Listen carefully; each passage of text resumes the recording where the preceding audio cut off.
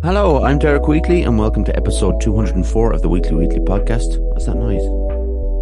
Sorry, it was me. Thanks very much for joining us. I hope you had a lovely Christmas. I'm doing a little solo one today because it is, if you try and get a guest on Christmas week, but I wanted to wrap this up anyways, this film list. But I want to also thank Michael Holly for coming on last week to talk all things documentary, and a couple of films that I talk about in this list will have been discussed then, and fascinating episode. I really enjoyed it. I thought about it a lot actually as I came away from it, about why we watch documentaries and why we choose. You know, Michael didn't want to say his favourites, but the ones that made the most impact. I think that was important to mention, and I'll go on to one in particular in this where it made more of an impact than something that I don't want to watch it again per se, but it made a huge impact culturally and on me. So thank you very much, Michael. You can support us on Buy Me a Coffee. The link is in the description. This is about cleaning up, but when I ranked the 41 songs, I did a podcast afterwards where I ranked those 41s in order of my favorites. So I wanted to do the same with films, and I wanted to apologize to some people who told me they found it quite difficult to keep up with the 41 films, because I did try to fly through them, and I was just naming films and directors and actors and stuff. On this episode, I'm going to be a little bit more clear. I'm not going to go into depth about all the films because it'll take too long, but I will definitely go more into depth about the ones that were maybe more important to me. And obviously I talked about them a bit already, but maybe I'll go into depth on a few of them anyway.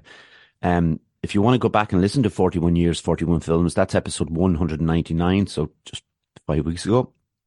I'm recording this before Christmas, by the way. That's not a spoiler. I just went for a run there. So I'm on this like high that I get. I'm really hoping I don't crash in the middle of this.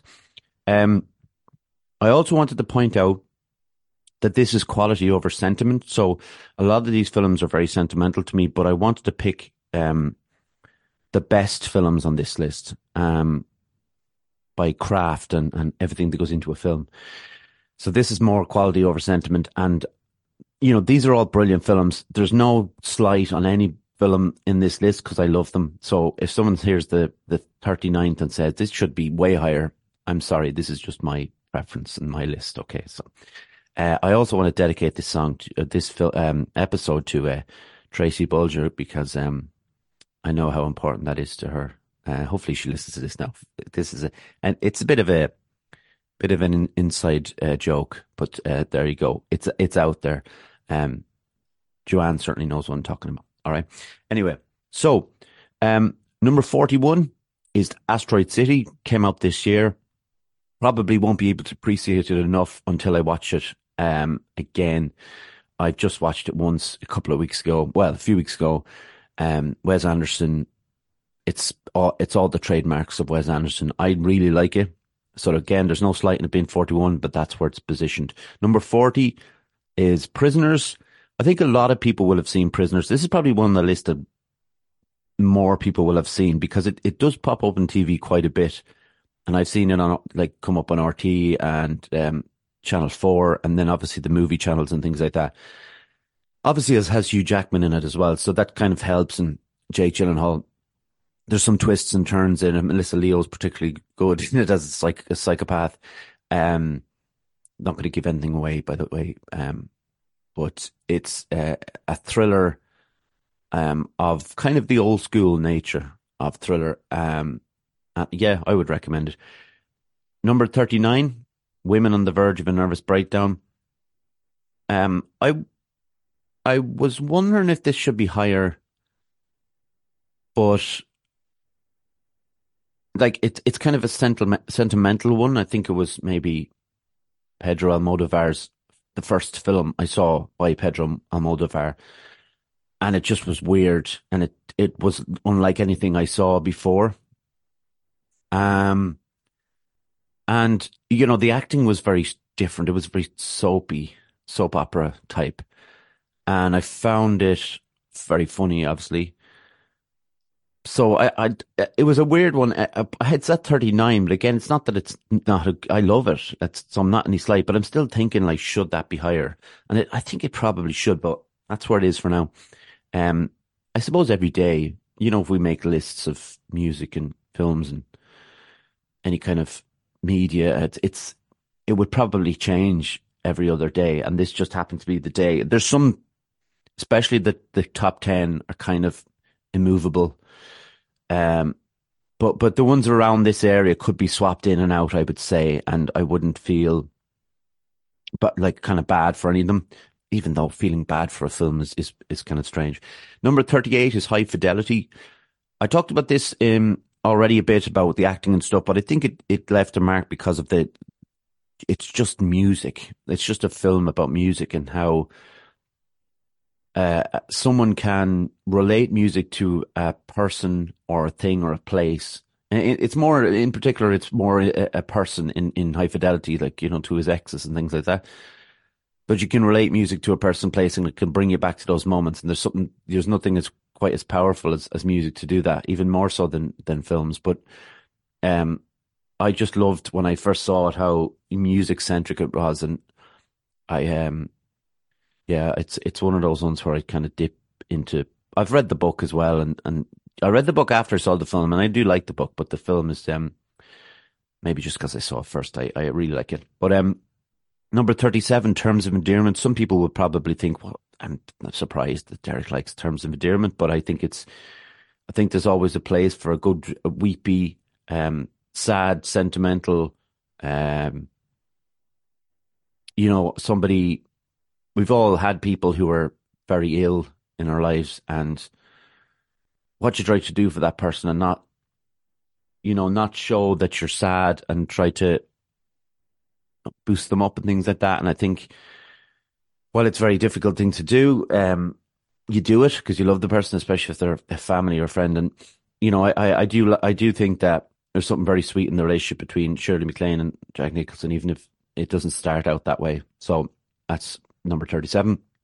Number 36, The Blair Witch Project, a film which, yeah, so if I go back to 199, I had this conversation about, no, sorry, it's in my other copy. So I had this conversation about Blair Witch and the year it came out, and how there was a couple of other films that probably should have beaten it. So this did, when I was listening, this did fall in under the time and place that I saw it, and that's why it won. But again, it's great, and I love it. I think it's really creepy and all that. So I'm glad I picked it in a sense, but it doesn't get higher than 36 because I don't, when you hear some of the films that are above this, that just couldn't possibly be ahead of it. But if you do like horror films and you haven't seen it, I think everybody's seen it if they like horror films. But if you haven't, check out The Blair Witch. It's always fun. I've watched it two or three times. Number 35, Birdman. Birdman is one of those ones which, they for an achievement in filmmaking, it's incredible. And I think I've watched it twice. I'm pretty sure I've watched it twice. But it's not, I don't know if it's going to stand the test of time, like in the Air 2's other films. So but I wouldn't mind going back and watching it again. I think Edward Norton is the standout in the film, even though I think everybody is great in it. But just something about Edward Norton in it, because it's almost like he's telling you, this is how I'm in real life. Number 34, Before Sunrise, the first of a trilogy with Before Sunset and Before Midnight. I just like the conversations and the screenplay. I think the screenplay is really good in it. I'm pretty sure, is it by Ethan Hawke, Julie Delpy are also involved with the screenplay. I think maybe they're not until Before Sunset, but it's really good. Richard Linklater is the name of the director, by the way. Number 33, The Royal Tenenbaums. I saw it in the States the first time, and so it's a classic. It's Wes Anderson again, his second film on my list. Again, I had to play around with the idea of this maybe being, it should maybe be higher, but is comedy my My favorite type of film, probably not. So I don't like. I guess we'll find out as we go down. There is comedy stuff further down, but not a huge amount. Um, but that's where we find it. 32, All Quiet on the Western Front, just came out there a couple of years ago, or last year, I should say, the remake, and I think it's an amazing piece of filmmaking. And who would have thought that a remake of a film that was made in the early 30s would actually be good? Because I think what these remakes sometimes fall on their arse, and they aren't good. I think the cast is great in it, and I do think. It's not like no, I like 1917, but there's something kind of Hollywood about it, whereas this is more down and dirty and in the mud. I can't really explain that because there's obviously literally mud in 1917, but there's something a bit different to it. So that's why it's there. Excuse me. Number 32, or sorry, 31, A Separation. Uh, I think it's Iranian. It's an Iranian film, by the way. It's again one of those screenplays where you are seeing a marriage break down, and you don't really want to look away, but at the same time, do you really want to see a marriage breaking down?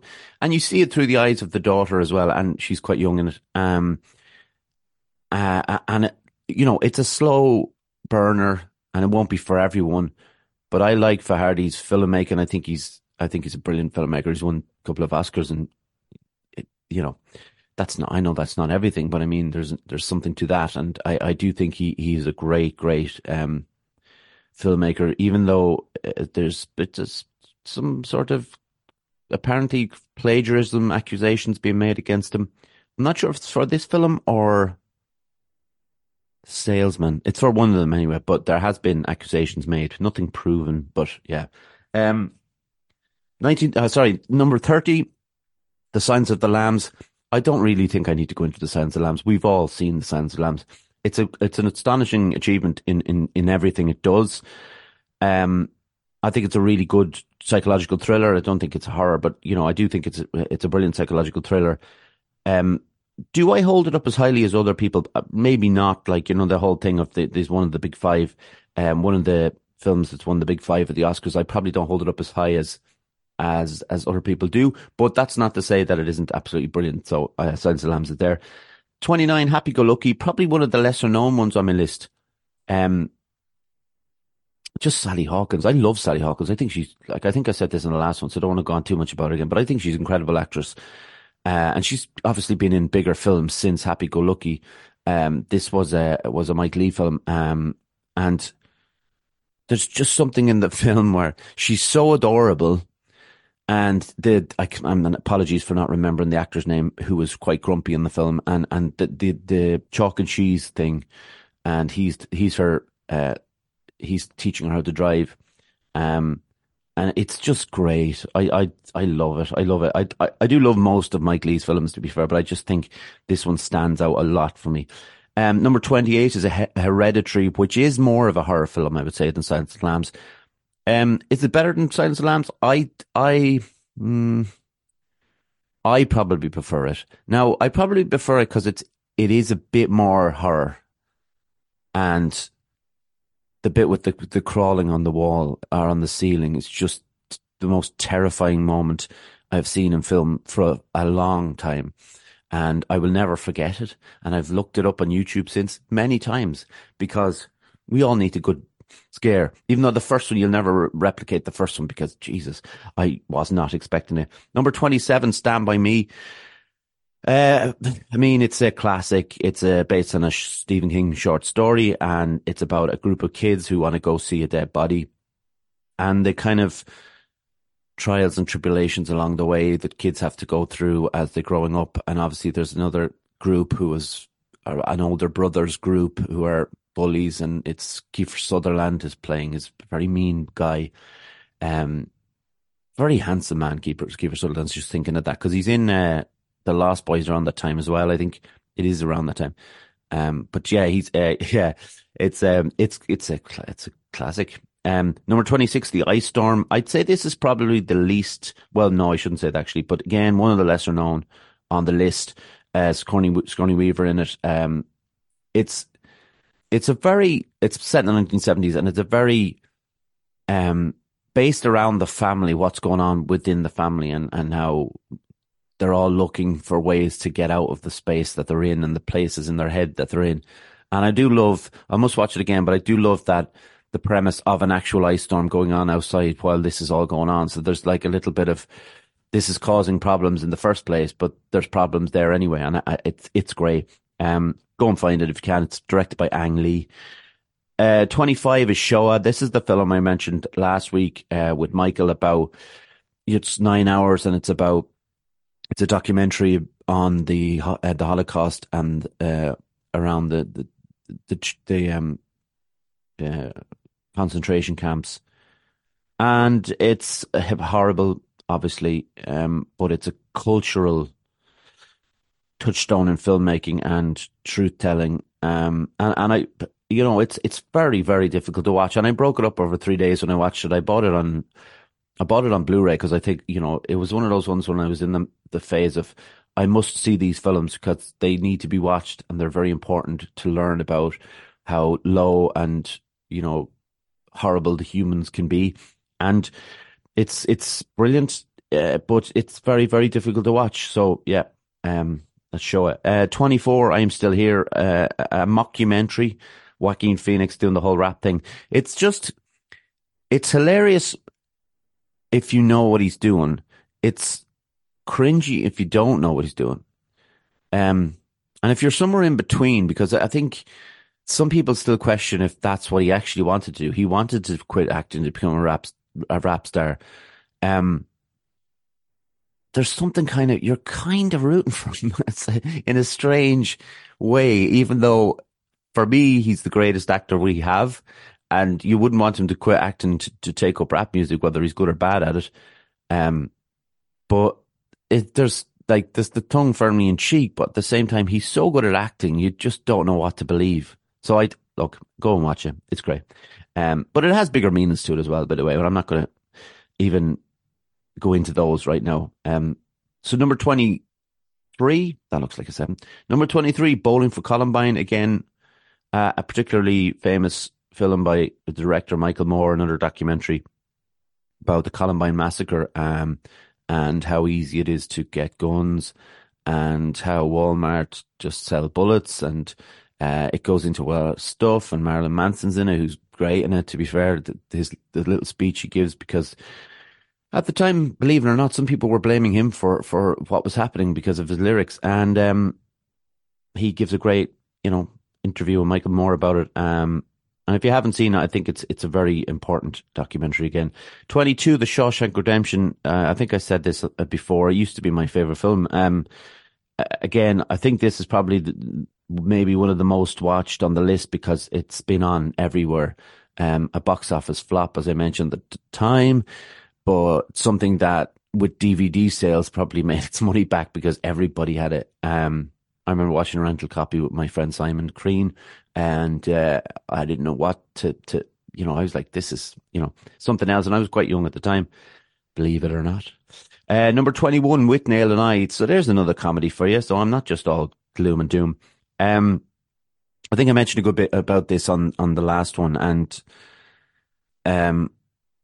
there's characters within this that are beautifully British and exaggerated, obviously, but at the same time, as an Irish person looking in, I always exaggerate British people, and certain British people have I don't know why I'm reordering, but if people aren't looking at me, I'm actually reorganizing my desk as I talk. But I think it plays brilliantly with those ideas of the stoner, and then of the rich man and the gay man who's maybe at the time is a little bit over the top, like the gay people can't possibly keep their hands off men, but Richard E. Grant is great in it, obviously, and yeah, go watch it, it's cool. Number 20, Parasite, the South Korean Best Picture Oscar winner a few years ago. It's very hard to describe Parasite, and you wouldn't want to go too into depth on it because it's a film that you do not want to give away anything about. So I think people wanted to watch it. And the director said at the Oscars, like, that people are put off by those little characters on the screen, the subtitles, and you shouldn't be, because you're missing out on so many great films. And I would obviously agree, because I've got a lot of foreign language films in, well, not a lot, but a few foreign language films in here.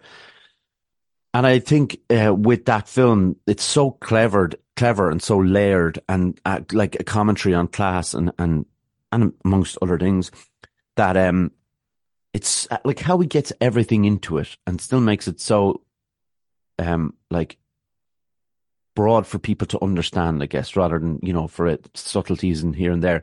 He doesn't hold back on certain issues.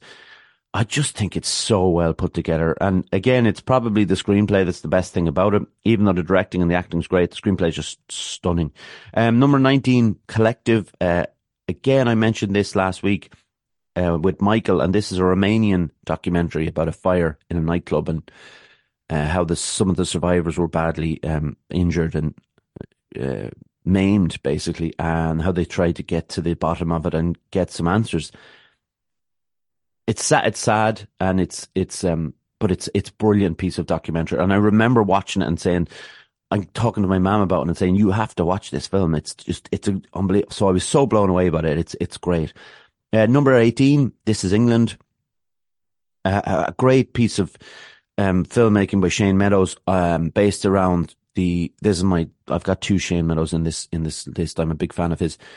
But the kind of social realism set in the 1980s about, the youth in Britain, and, the side effects of things like the Falkland War, and how they've come disassociated with maybe with family life, and young kids have gone on to reach out to people who are only too desperate to kind of bring them into the group and turn them into something else. And the whole racism thing comes into it, and skinhead culture, and it's great.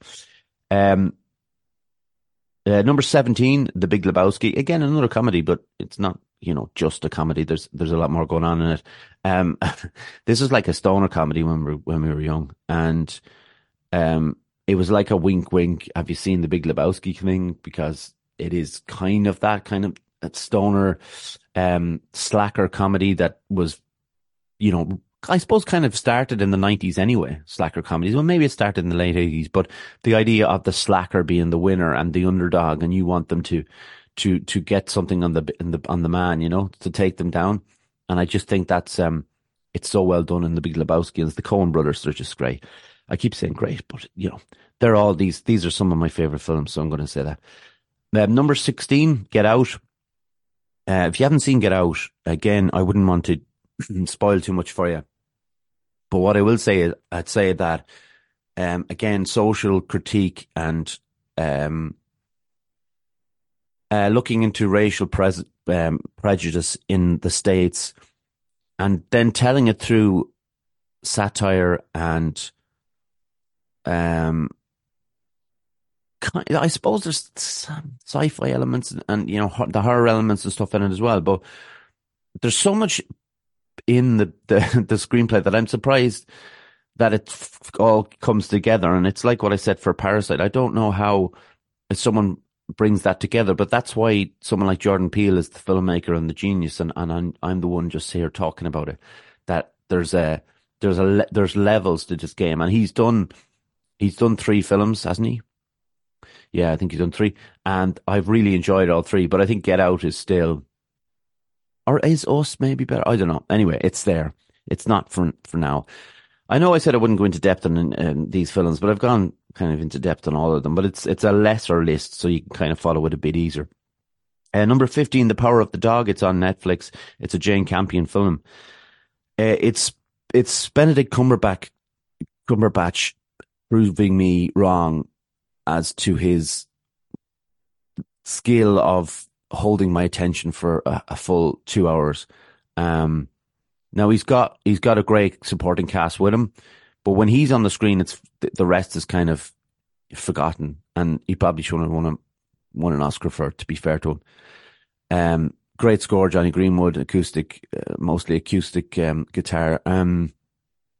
Yeah, I didn't think it was going to be as good as it was. I think I kind of expected it to be good. One of those ones that was all lined up to be good with a good director and Johnny Greenwood and score and actors and all that. And, I didn't kind of expect it to be that good, but it was. Number 14, Brokeback Mountain. Suppose we all know what this is as well. Ang Lee directed it too, so two Ang Lee films on the list. It went through a lot of crap when it came out because everybody was saying all kinds of was about gay cowboys, that it was kind of getting slagged for just being a gay romance. So I'm not watching the usual. I'm not watching two men kissing.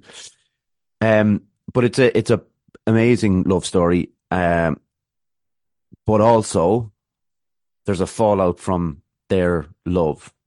Well, I guess the fact that they can't, follow it up. And that they've wives at home whose hearts they're breaking, and they're in this kind of macho industry where they can't be seen as gay. And it's set in I don't know if it's set in the 50s or 60s, but so they can't be seen to be gay, and they know that. So there's kind of there's an end point to it all, that this is all going to just stop at some point, or it's going to fade away, and all it leaves behind is like four people with broken hearts, which is, it makes for a good weepy film, but you don't want that in real life. But it's a great piece of work. Cinematography is beautiful. Number 13, Dogtooth. I spoke about this because it was it's a Greek film. I tried to explain this to people. It's so hard to explain. It's a Greek film about family where the parents have told the kids that you can't go outside the house because it's dangerous, and a cat could kill you, maul you, and that you can't go over the wall. And then as the kids get older, as like they go through puberty, well, like they're older in it, but the puberty and then their sex drive comes into it. So the father says, well, we'll bring someone in to have sex with the girls. And then one of them, like, I don't want to spoil too much, but like one of them finds is it Rocky? A tape of Rocky. And the father finds out and he smashes her over the head with the video. And it's like, it's still not doing the film justice in the sense of how powerful it was to sit down I saw it in the Lighthouse in Smithfield, and with my friend Bones, and like I said on the previous one, we didn't know what we were going to see, and we'd read a little paragraph on it, and it wasn't particularly full, the cinema. There was still a few empty seats in it, but it was a decent crowd. Like the Lighthouse is always good because people go there if they nerds, and Bones lived just over a few stories above the Lighthouse there in Smithfield, so we just had to go downstairs. But I don't think we talked much about it, and because I don't want to tell you what the ending is, but there was something there was nothing there that we could say because we didn't have any words to figure out what happened. And I've watched it since, and I've got more from it. But I know that it was probably the greatest film I've seen in the cinema because of that reason. That I came out thinking it was brilliant, but having no words to describe why I thought it was brilliant. It's the best I can do on that. Number 12, Dead Man's Shoes. The person who I dedicated this to, Tracy, she is a fan of Dead Man's Shoes. She told me after she listened to 41 Years, 41 Films episode. Again, Shane Meadows directed it. Paddy Considine, revenge kind of thriller.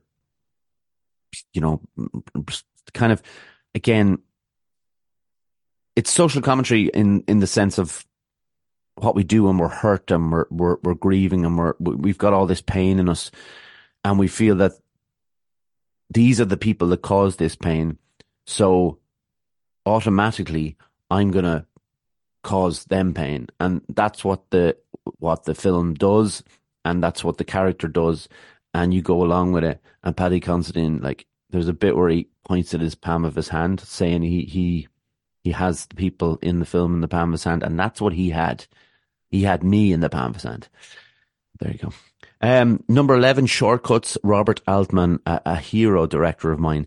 Do you know, like, Robert Altman was kind of the guy who, I'm pretty sure he was the guy, he may have seen in another film, that at an unintentional moment in another film, but he's the one that decided that that characters should be talking across each other. So while somebody's talking to someone in a scene, that there should be someone in that scene too talking to someone else. Now, I'm not describing it well, but if you go on YouTube and you see some of the examples of what I'm talking about, he's the first one to kind of do it. From what I know, from what I've read, he was the first one to do it. That there can be people cross talking. It doesn't have to be just that person and then that person and then back to the first person. You know, he had the idea of, well, I'll mix this up a bit and make it kind of more interesting, that, you know, you have to decipher what's going on in certain parts. And I love that. Shortcuts, based on Ray McCarver's short stories and one poem. And he tells them all and puts them all together, and there's different things happening and they all blend in. And, you know, Paul Thomas Anderson's like my favorite director, working today. And he definitely watched all of Robert Altman films, because he does the same with casts. He brings in like all the best casts he can, and it's just people that, you know, I know that person, that person, that person. That's what Robert Altman does. Go watch Shortcuts. It's great. Number 10, Fargo. Another one that probably a lot of us have seen. The Coen brothers again. Frances McDormand, just like, people knew who she was before, but this, arriving on the scene like this and winning an Oscar and doing her Minnesota accent so perfectly. And I didn't know what a Minnesota accent was until I heard her, and then I had to go back and listen. I was like, that's actually very good Minnesota accent. There's a lot going on in it. There's a film called, what is it called? What is it? The Treasure. Is it called Kimono the Treasure Hunter? And what it is she is in Japan and she watches Fargo. She believes that when the suitcase is buried in the snow in Fargo, that's really happened. So her trip then she goes to Minnesota to see if she can find this suitcase. It's a really great film. There's more to it than that, obviously. But the premise of that alone is just genius. I love the idea that someone would see it as a documentary, Fargo, because it's not shot like that, by the way. But it's a magnificent film. Number 9, Goodfellas. We've all seen Goodfellas. What is there to say? Ray Liotta's best role, made for him. He hasn't always been great. Rest in peace to him. But in that, he's so good, and he's got people around him. Joe Pesci being brilliant, Robert De Niro, Scorsese obviously directing it, but just the perfectly made film, and you know, I think I'm pretty sure that Scorsese's mother plays De Niro's mother in the film when they go and have a meal with her, and they've got the guy in the trunk. I'm pretty sure that's his mother. Number 8, Moonlight. Just a film told in 3 parts of a black kid growing up with a I suppose an unstable mother with addiction problems, and he has his own. He's fighting his own battles, you know, with who he is in the world and what he is, and I won't spoil anything again, but it's such a great movie. Barry Jenkins directed it.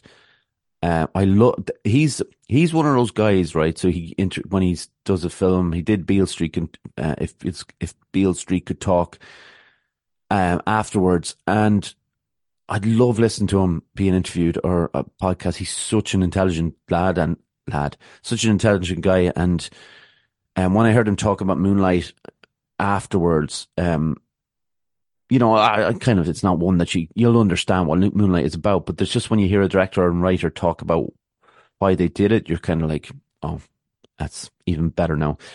Number 7, King of Comedy, Scorsese again. Robert De Niro's best role, possibly, maybe. It's a hard one to say, really. I think people would disagree and probably say Raging Bull or Taxi Driver. Taxi Driver. It'd be between this. It's a flip of a coin between this and. Between Taxi Driver and King of Comedy. But King of Comedy, there's just something off about him. Obviously, there's something off about him in Taxi Driver, but it's more obvious. Whereas King of Comedy, it's at any moment he could kill someone. That's what you feel like. And that's not, even though that's not the part, and you don't, it's not even implied. You still think, watching his performance, that he may kill someone. And Sarah Bernhardt, in her role as well, that she's definitely someone that you'd say probably has killed someone at this point. Jerry Lewis is in it as well. Um, as he plays kind of plays himself, I suppose, but he gets kidnapped by them, and lots of stuff happen. Number 6, Old Boy. Again, South Korean film. Too hard to explain what Old Boy is about in this space of time. Um, I think I mentioned one of the best fight scenes of all time in that film. Uh, he's basically locked in a room for a number of years, and then he gets out, and then he has to figure out who locked him in that room. And all sorts of dodgy, weird things happen along the way, but it's so good. Very, very good. Number 5, The Master. Paul Thomas Anderson comes into the list. I talked about this in depth the last time, and I text my friend Joanne about it. I think I texted the clip that I was talking about, where Joaquin Phoenix and Philip Seymour Hoffman are doing the auditing part, or whatever it's called, the kind of Scientology aspect of the film, where they have to kind of break the person down to figure out who they are. And it's just the best best one-on-one thing I've ever seen in a film. And I love the kind of bits about, whereas he's such an enigma, the Philip Seymour Hoffman character, even though, he tries to be the gentleman and all this, and then you see these cracks appear, and his son in it, played by Jesse Plemons, is trying to warn Joaquin Phoenix character that, like, it's all nonsense. Like, he's just making it up. And I do love that kind of stuff, because like, an insider is the one trying to break it down. And so it's great. It's a great film. Number 4, Reservoir Dogs. Maybe my favorite screenplay of all time. I would have it up there.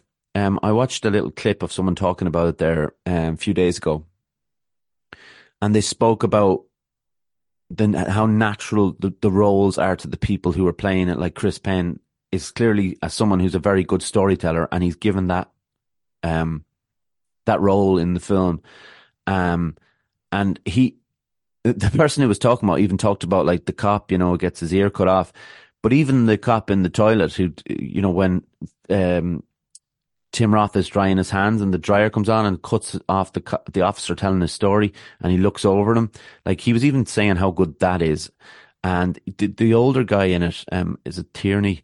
How good he is. Is it Fat Joe? Is that his name in it? But it's the perfect storm. But yeah, look, Tarantino hasn't always been great, but I think that is a classic. It'll go down as the one. Number 3, and we're in the top 3 now. These 3 are in, actually, include Reservoir Dogs there. These 4 are in my top 10 films of all time. So number 3 is Paris, Texas. I talked about this Harry Dean Stanton led vehicle, directed by Wim Wenders, the Dutch filmmaker, a guy who someone described as so good at making films in America because he's not from America. So he looks at America differently, and he shoots America differently. Whereas if we're from Ireland and we see, like, fields and hedgerows all the time, we don't find that interesting. But if an American who's from New York City comes over, they might find it interesting as the colors and the shapes and the branches and the leaves and all that kind of stuff. And they might shoot that, whereas we would just ignore it. I thought it was a great way of looking at the way Wim Wenders makes films, and you can see the way he shoots. The character that Harry Dean Stanton character coming out of the desert at the start, it's just a kind of master shot. Like, it just grabs your attention. And I think his exterior shots are more, because, like, look, the interior shots are interior shots, but exterior shots are more interesting than I think a lot of American filmmakers would have made it. So I love that kind of idea. Number 2, Spike Lee's classic, Do the Right Thing. I am a big Spike Lee fan, I will admit. I still do love his films, even Chirac, which was kind of weird, but I kind of liked it. But I think Do the Right Thing is all the best of Spike Lee in one film. Like the opening of it's Fight the Power, isn't it? Yeah. And Rosie Perez dancing to it. Like even that, like it's just, and the way it's drenched, I think it's drenched in red. I'm sorry if I'm wrong on these things. Like I can't remember everything, but she's drenched in red as she's dancing to Fight the Power. And that song being such an important kind of message to what's going to happen in the film. And, the racial tensions and while all of New York or where they're from anyway is baking in the sunshine and you can feel it like it is, those characters in it, they feel very real. Like the Italians feel very real and the black people feel very real with the way they speak to the Italians and the way there's a dislike in the community for other communities. And you feel it starting to brew and it's very, very tense. And I just think, and it's got a bit of humor in it because it's a Spike Lee film, but I just don't think anybody else could have made the film. And I think that's why it's one of my top 10 films of all time because of that kind of impact it had on me. And number one, it won't be any surprise because I kind of spoiled it in the last episode, is There Will Be Blood. It's the best, for me, it's the best film of the last 50 years and longer, 60 years. I've said this already that my favorite film is 12 Angry Men. Do I think it's technically a better achievement than There Will Be Blood? No, I don't, obviously. So there's so much more that goes into why I prefer 12 Angry Men and would have it as my favorite if we want to pick a favorite, which we're doing for this episode. But There Will Be Blood is like everything about the film is perfect because it starts with a almost 25 minute silent film, basically. So we get some of that and we see the hellish kind of landscape of where Daniel Day-Lewis is trying to make his money. And you see shifts in power. The scene in the chapel where Daniel Day-Lewis he's always been the head guy over Paul Dano, and it's this power shift that happens in the chapel where Paul Dano, Daniel Day-Lewis has to gain the favor of the crowd in, the people in the church. So he has to he knows he has to bow down to Paul Dano, and it's the worst thing he could possibly do. If you took that clip from that scene where he shouts, "I've abandoned my child, I've abandoned my boy," he would have won the Oscar alone on that. He won the Oscar anyway, but he would have won it alone on that clip. Like that is like, you believe that Daniel Day-Lewis has abandoned his boy. At some point, he's going back into his past trauma of having abandoned his boy in real life. It's amazing. Like Paul Dano doesn't get enough credit, by the way, for his role in the film. I think he's unbelievable. I don't even think he got a supporting actor Oscar nomination. And I don't know if he did or not, but I'm pretty sure he didn't. There's the scene in the bowling alley where the infamous milkshake speech, Daniel Day-Lewis, where he says he'll drink his milkshake, is like the venom. And, this drunken man who's kind of got everything but lost everything at the same time is just taking everything out on this Paul Dano's character in it. And it's just power and greed and money. And like even the bit where he goes over and abuses the corporation guys in the bar when he's there with his son. It's just like he's so good in the film. It has to be, along with Jenna Rollins in so this is what I was having a conversation with someone yesterday about Jenna Rollins, and I love Jenna Rollins, and I think her films with her husband John Cassavetes were incredible, and she's always great. She's still alive. Sorry, just randomly telling you she's still alive, but so A Woman Under the Influence. That. And this film, There Will Be Blood, they're the two greatest acting performances of all time, in my opinion. Ray Milland in The Last Weekend, by the way, is right up there. But those two for me are the most important performances by anybody. And I love Brando and I love De Niro, I love all those people, but these two stand out. And this direction in There Will Be Blood, and it came out in the same year as No Country for Old Men, and that was the one that kind of won the big ones, the best picture, best director, stuff like that. I think There Will Be Blood only won like cinematography. Johnny Greenwood of Radiohead did the score again. He did like I said earlier, The Power of the Dog. He's such a good composer, but he didn't win or he didn't get nominated because there was a chunk of one of his songs from his first solo album in it, and he can't. It has to be fully original for it to be an Oscar contender, which is harsh. But there we go. There Will Be Blood, classic. I'm sorry if I waffled through too many of them and people couldn't keep up. I'm going to fly through them just so you'll hear the names without me waffling. So 41, Asteroid City. 40, Prisoners. 39, Women on the Verge of a Nervous Breakdown.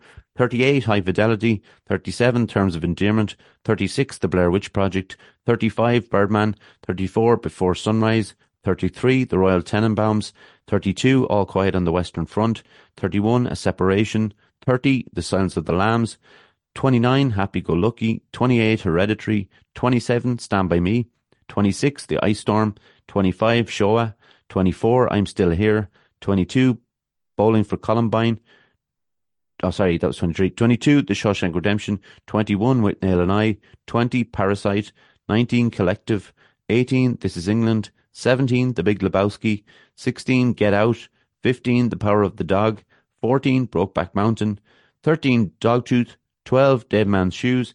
11, Shortcuts. 10, Fargo. 9, Goodfellas. 8, Moonlight. 7, King of Comedy. 6, Old Boy. 5, The Master. 4, Reservoir Dogs. 3, Paris, Texas.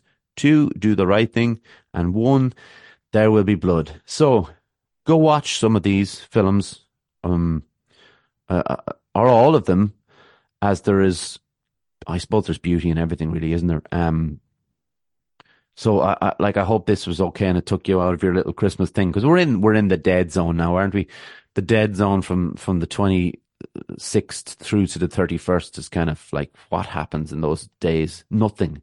It's such a weird time of the year. It just slips away and everybody's like, what did you do? Oh, I just sat around, And no, listen, I'm no better. I'll be sitting around watching films and doing the odd hour in work, but the gym isn't open full time during that week either. So I'll do my training and all that, and then I'll just watch films and just chill out and eat crap. And that's okay too. But, yeah, so we'll be back, obviously, in the new year. I don't know who the first guest in the new year. Maybe I'll have to do another solo one. Like I said, it's very difficult to get people to come on and talk because they're so busy. So I hope that's okay. But we'll be back, with a bang, with more guests and fun and laughter and all that stuff. But for now, I want to thank John Francis. I want to wish him a happy new year. I want to wish my mum, my dad, granddad, Jaron Calvin a happy new year. And I want to wish everybody who listened and watched over 2023 a happy new year. You subscribe to us on YouTube, Instagram, Facebook, Twitter. We're on Spotify, Apple, Google Podcasts, and all the other ones. And once again, happy new year. Have a lovely day. And thanks for listening. Bye.